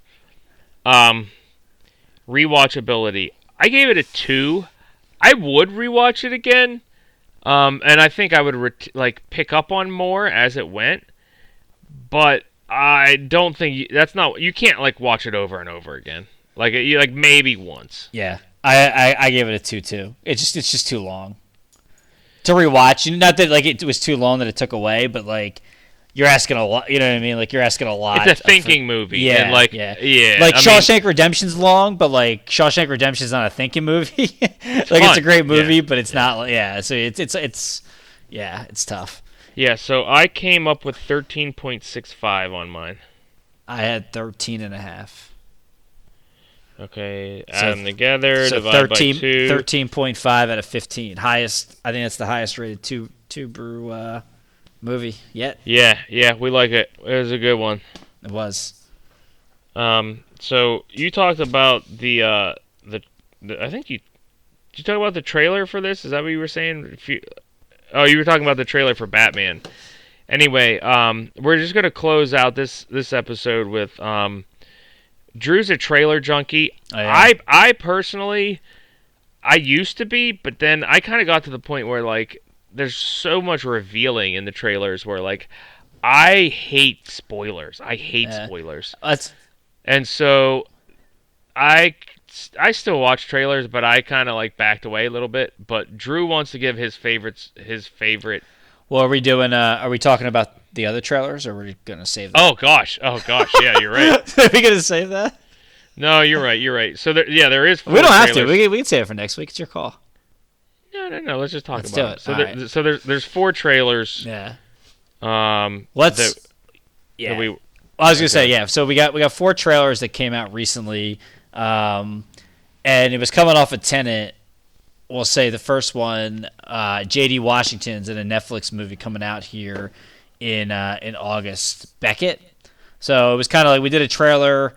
We did the trailer thing back in episode 7, and one of our all-time favorite movies, Fat Man, gave us that blessing. So we figured, why not do a couple of trailer reviews here before I do my all-time favorite trailers? But yeah, would you? that, Drew.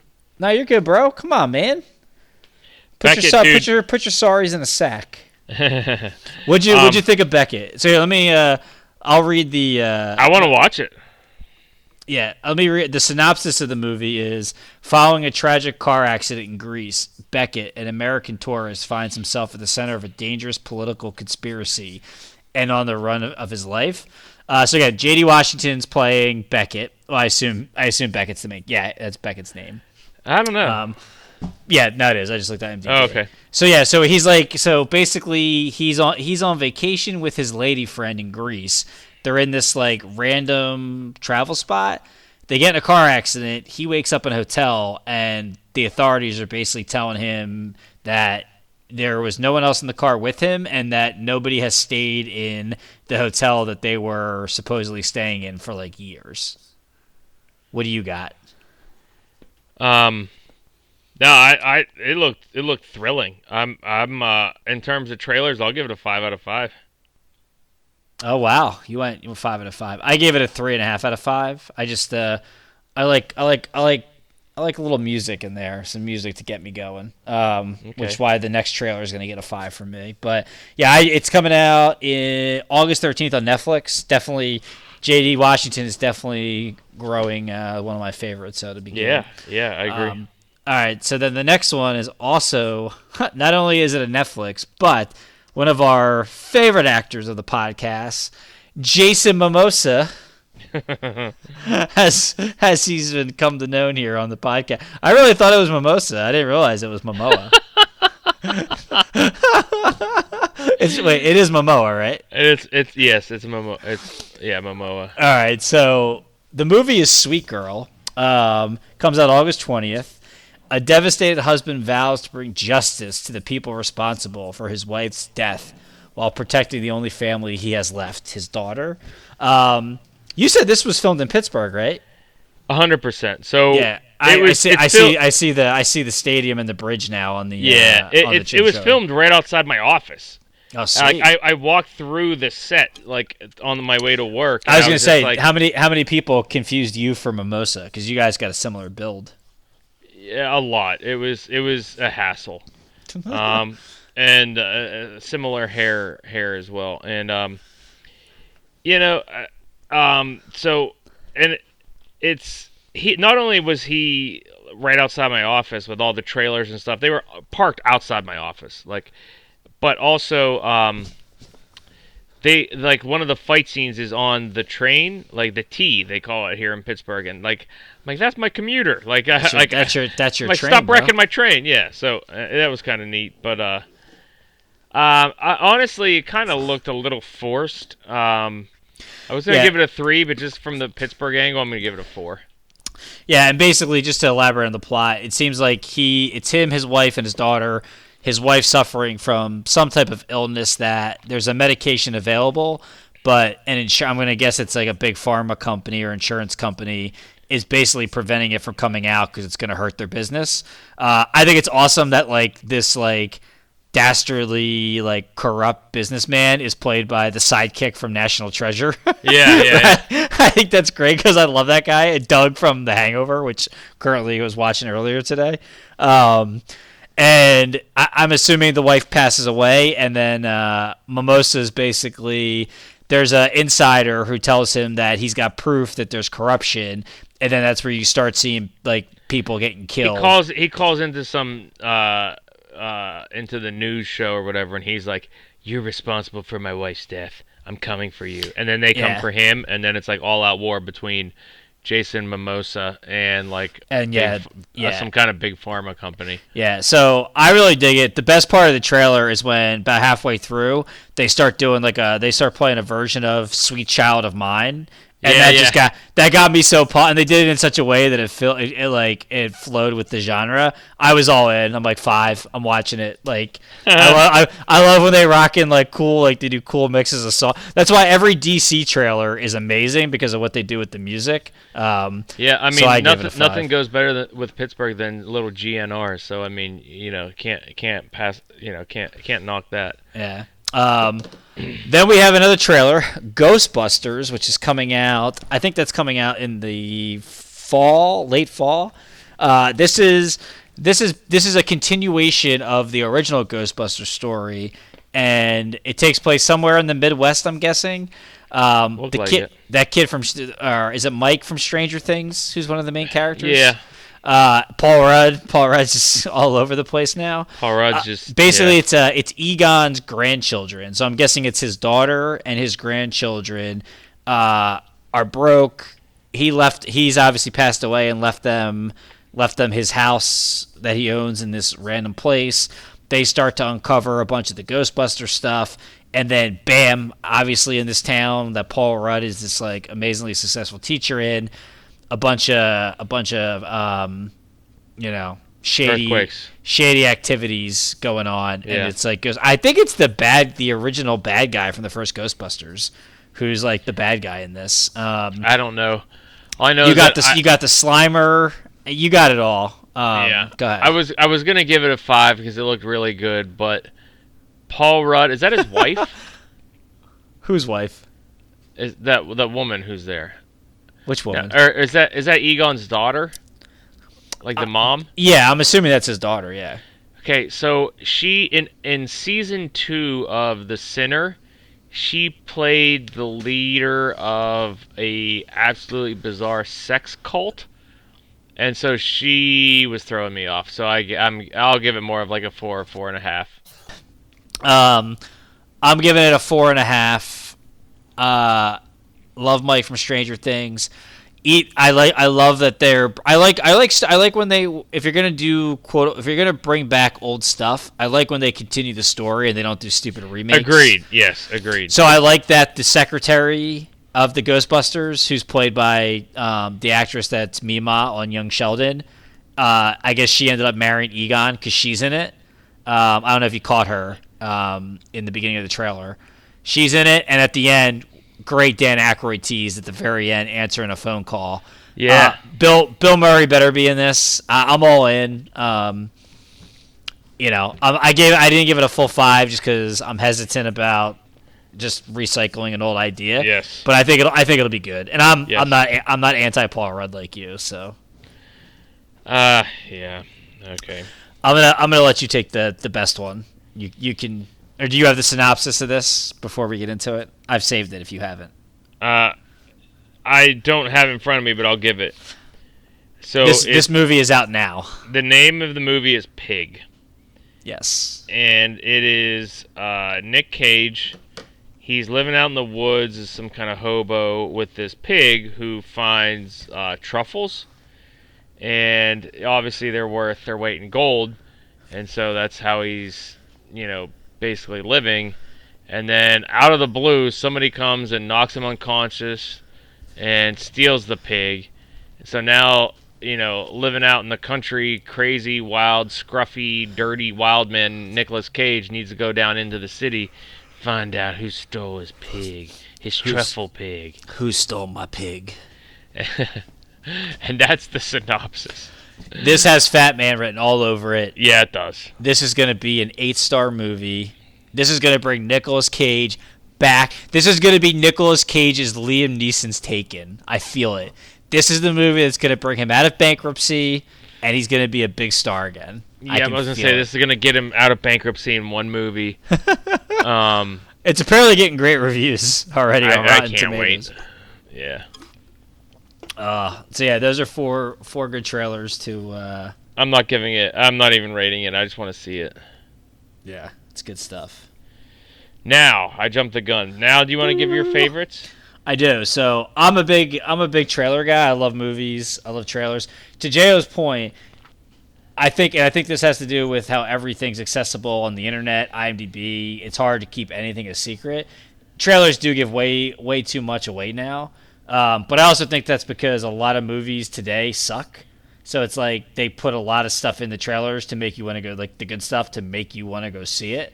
Whereas like they can't really rely on the stories anymore to bring you in. So I think that's where it is. But yeah, like I love getting, like I was, when I used to go to the movies all the time, like I had to be there early. I wasn't missing trailers because when we were younger, remember, like before, like Twitter just became a big thing over the last 4 or 5 years, like to the point where you get 10 or 12 years, but well, yeah, I mean, whatever. to the extent where like every movie trailer wasn't out on Twitter like the second it released, 8 you or know what I 9 mean? years ago. Yeah, like it was like you had to go to the movies to see like the trailers drop, and so Maybe.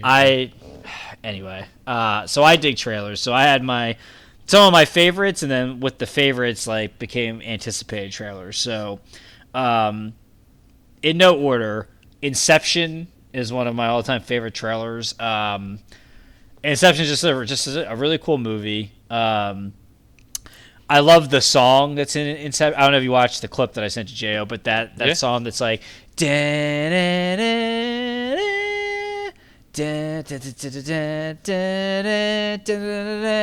I love that song. It's been on my basketball like workout mixes for like 10 years.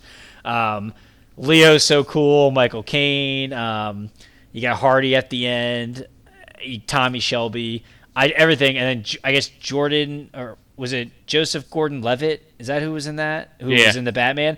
Remember, he was supposed to be like, he was going to be like this rising star. Good thing we didn't buy stock in him because he completely crapped out after the Dark Knight. But it was all like the buildings were turning upside down. It was basically Doctor Strange and a Christopher Nolan movie all in one trailer. So that's one of my all-time favorites. The first Creed is one of my favorite trailers because like I was really like skeptical of the Creed movie because like I always liked Michael B. Jordan, but I think I joked about it before. His movies always kind of sucked. Like none of his movies really impressed me. Early on, like I almost walked out of one that he was in with Zac Efron and Miles Teller, and those are like Teller was supposed to be a great actor, so I was like, oh god, I don't know how this is gonna work. And then I see the first trailer, and like I'm like, oh, all right, this is cool. Like watching the first minute, like all right, I see what they're doing here. I see how they're playing it out. And then like, about halfway through, you get the slowed down music, and you see Adrian's Restaurant in the backdrop of Philly, and you go, "This is from the 10th round in the first fight, right?" And then you see Rocky, and it's like, "Oh shit, Rocky's in this!" Because again, like everything wasn't all over the internet, like 6 years ago, the way it literally is today. And I was like, "Oh man, Rocky's in this!" And then like the beat picks up in the music. I'm like, I'm all in for Creed. I'm going. So that's on my list. And then Creed 2 was just, Creed 1 was so great. Like the anticipation of Creed 2, the day that trailer came out, I watched it like maybe 57 times. I just love the part where it's there's like no music, it's slow, and then like Rocky basically says, "This guy, he's dangerous." And then he looks at him and goes, "But you don't think I can beat him?" And he just gives him the look and the silence. And then it goes into the, I got loyalty. Boom. Oh, so good. Yep. Independence Day, way up there. Again, this isn't in any order. Independence Day was one of the coolest movies ever. I still remember when I saw the trailer with Will Smith, the aliens, Jeff Goldblum, the White House blowing up. I was like, Mom, you're taking me to see this movie. I don't care if it's 4th of July or what we're doing. We're going to see this movie. It was way ahead of its time with like explosions, like special effects. I don't know. Have we talked about it? I don't think we've ever talked about Independence Day on this podcast, have we? Except the speech when we did the top. Yeah, it was. We did the top presidents. I don't know if we talked about the movie itself, but the trailer's really good. It's like 3 minutes long, and then the end is just like when they're about to go do the first air attack, and the commander's like, "Anything from you, Mr. Hillard?" "Nah, man, I'm just looking forward to getting up there and kick it and whooping E.T.'s ass." I'm like, yes. Such an iconic trailer. The Hobbit: Desolation of Smaug. we're big Lord of the Ring nerds. Me, you, and our buddy the Goof, we went and met up to watch all the Hobbits.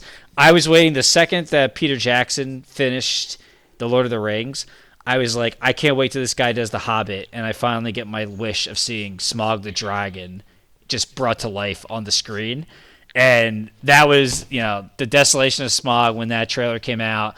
I didn't even bother doing it. I dropped everything. I watched it. I'm like, where is this dragon? Where is this dragon? And then the last 15 seconds of the trailer, was that an earthquake? And then one of the dwarfs goes, that, my friend, was a dragon. And then you see the slow turn of the dragon's head, and you just get a quick glimpse of him. Oh, dude, so fucking good. I was like, yeah, Smaug the dragon. Dude, I wanted to be so bad. Infinity War. I didn't send you that clip because you haven't watched it yet, and I don't want to ruin anything. But I'm getting close. Close. The Infinity War is one of my all-time favorite movies for a lot of reasons. When we do our Marvel podcast, we're gonna maybe just do a full 2-hour Marvel podcast. It's great. You'll watch it when you get to the movie. It was really good. Batman Begins. I remember it was 2009. I think I remember where I was. I was in the Fast and the Furious 4 movie theater watching. It was a preview during that movie, and you just didn't find out things the way you find them out now. I had no idea they were doing a Batman prequel. I didn't even know who the hell Christian Bale was. I hadn't seen American Psycho at that point. I don't even know what the fuck the Newsies are. I know he was in the Newsies. I don't know what that is. Do you know what that is, the Newsies? No, you don't, so it doesn't matter.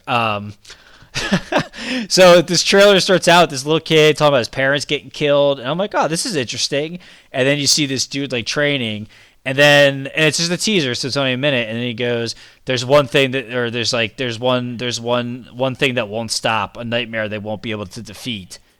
Me. And then you see this quick flash of the screen of him in a Batman suit. And I'm like, I remember being in the movie theater going, let's go! I was so pumped. I was like, oh my god, we're getting a Batman prequel. There hadn't been a Batman movie in probably 12 years since the Clooney Batman. I was so pumped, man. I'm like, yes, we're getting a Batman prequel. Yes. So out of Newsy, the guy, the little boy. It was some music. It was papers. I don't know. Yeah, it was a musical that he was in or some bullshit. Oh, okay. But everyone's like, Christian Bale from the Newsies. I'm like, I don't know what that is. So I didn't know what it was, and when I saw it come out, I was so excited. I'm looking at here. Yeah, it's a movie all about kids passing out newspapers. I mean, that's what it's like. Those kids who just whatever. Read all about it. Get your paperhead. Drew's gonna lose the top 5 list. Yeah. So that was so cool. Did you watch this trailer that I sent you? Of course. Yeah. So that last scene at the end with just the Batman cowl, I was just like, oh my god, this is so awesome. Fun fact, I don't know if we ever talked about it. Did you know Tommy Shelby auditioned for the role of Batman in that movie before they recast him? Yes. We did talk about it. Okay. Yes. And then with that, Cillian Murphy, yes. Yes, Cillian Murphy. Is that how he pronounces it? Cillian and not Killian? I think so. I don't know. Any hoodles. And then similar to the Creed 2, the anticipation. At the end of Batman Begins, I remember when we went in there, I was like, oh man, with my buddy, I was like, it'd be a perfect ending to this movie if they just because I didn't think it would be a trilogy or a sequel, because I didn't think it would be as huge as it was. Killian. I was like, it'd be cool. They should end this with a scene that does something with the Joker that leads into the first Batman with Michael Keaton. Maybe you get Jack and the gangster Napier overlooking the city of Gotham, and that's it. This was perfect Batman ending. And they actually end Batman Begins with him with the joke, him getting handed the Joker card, and I was like, oh shit, where they're doing a sequel. So for months, and I'm waiting. I'm like, oh, wonder when the second Batman trailer is going to drop. And we were in college when it dropped. I think it was our I think it was our senior year. Maybe it was me. Maybe it was my grad year. I remember being in my dorm room in Bowling Hall, and the trailer dropped, and you didn't see any characters. It was just a voiceover with like the Batman logo with light streaming through it, and it eventually deteriorating. And then in the last like 15 seconds, you just hear Heath Ledger as the Joker saying, "People will die. I'm a man of my word," with the laugh, and then the Joker card hits you, dude. Like maybe the best trailer that has no people or nothing, just an image and a voiceover. Super cool. And then my favorite trailer of all time, and you're going to have to endure this. It's 3 minutes and 27 seconds, but you're going to love it. If my phone dies during it, it's going to be just a loss for everybody. You ready? Sure. Here we go. The eye of the enemy is moving. The end has come.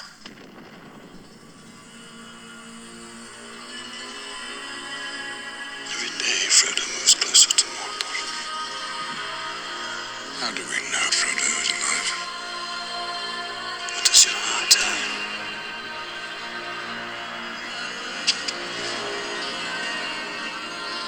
Come, Master! Come to Smeagol. This is your test. Every path you have trod through wilderness, through war, has led to this road. The enemy will never let Aragorn come to the throne of Gondor. It is time. Give him the sword of the king. Become who you were born to be. The precious will be ours. He means to murder us! I'm not sending him away. Come to me.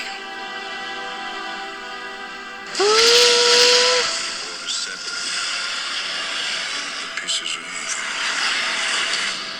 He is here.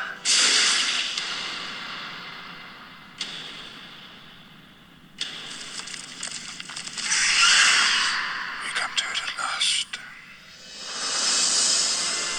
I see in your eyes the same fear that would take the heart of me.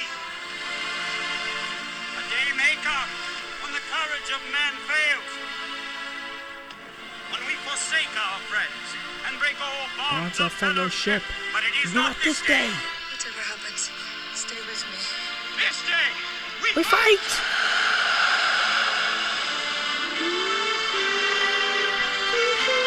All you have to decide is what to do with the time that is given to you.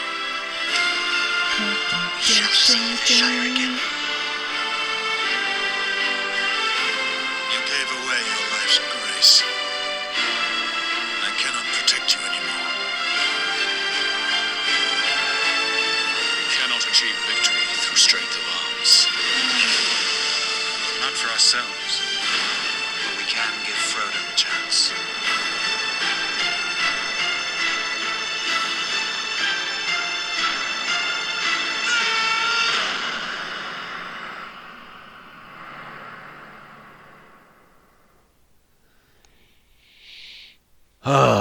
The Lord of the Rings, The Return of the King. You okay over there? Oh my God, I'm hard. I'm sweaty. I'm excited and I'm sad. I was gonna say, did you climax Dude. at all during that, or? So good. I don't care what anyone says. I think that's a top 10 movie of all time. Dude, I mean everything's so good. The speech, the Aragorn speech is actually better in the trailer. In the actual movie, he doesn't deliver it the same way. It's kind of Men weak. of the West. Yeah, it was kind of weak. The King of Rodan's speech was way better in that movie. Dude, everything was great about it. It basically has every scene of the movie in the trailer. The music's fantastic. Legolas with "He is here. The eye of the enemy is moving." How do you know Frodo's still alive? What does your heart tell you? I don't even know. You just heard it. It's my all-time favorite movie trailer. These things came out December every year, so you knew you were getting the trailer right around September every year. I always had it marked. I was like, oh, it's coming. We're gonna see what's gonna happen, and it didn't disappoint. Great trailer. Movie was amazing. We're gonna have to do a Lord of the Rings session too if we ever finish Peaky Blinders. Agreed. Yeah, good stuff. I don't have anything to add. Great picks. Good job. I think we just made a baby together with those trailers. Yeah, it was good job. Love it. Good picks. Beautiful. All right. Well, for a non-eventful week, we filled up a whole episode, bro. We had fun. I told you we were gonna go for it. You did. Good call. Yeah, good stuff. Hope you all enjoyed that. We'll can't wait to see these movies coming out. Let us know some of your favorite trailers. And we will put the poll out there and see who won this top 5 athlete commercials. And Drew, until next time. If you like spoiler alerts, I can tell you who's gonna win. I'm gonna win this one. Just get your salt water ready and your lemon water. You get ready to sing this time. Okay. Good talk. See you out there. Big kisses. Sit down. Pull you that first round. You got an open count, toss it out. Everybody's cordial right now. Stir up the crowd. Get you that second round. Go on and throw it out. Talking about anything that makes you get loud.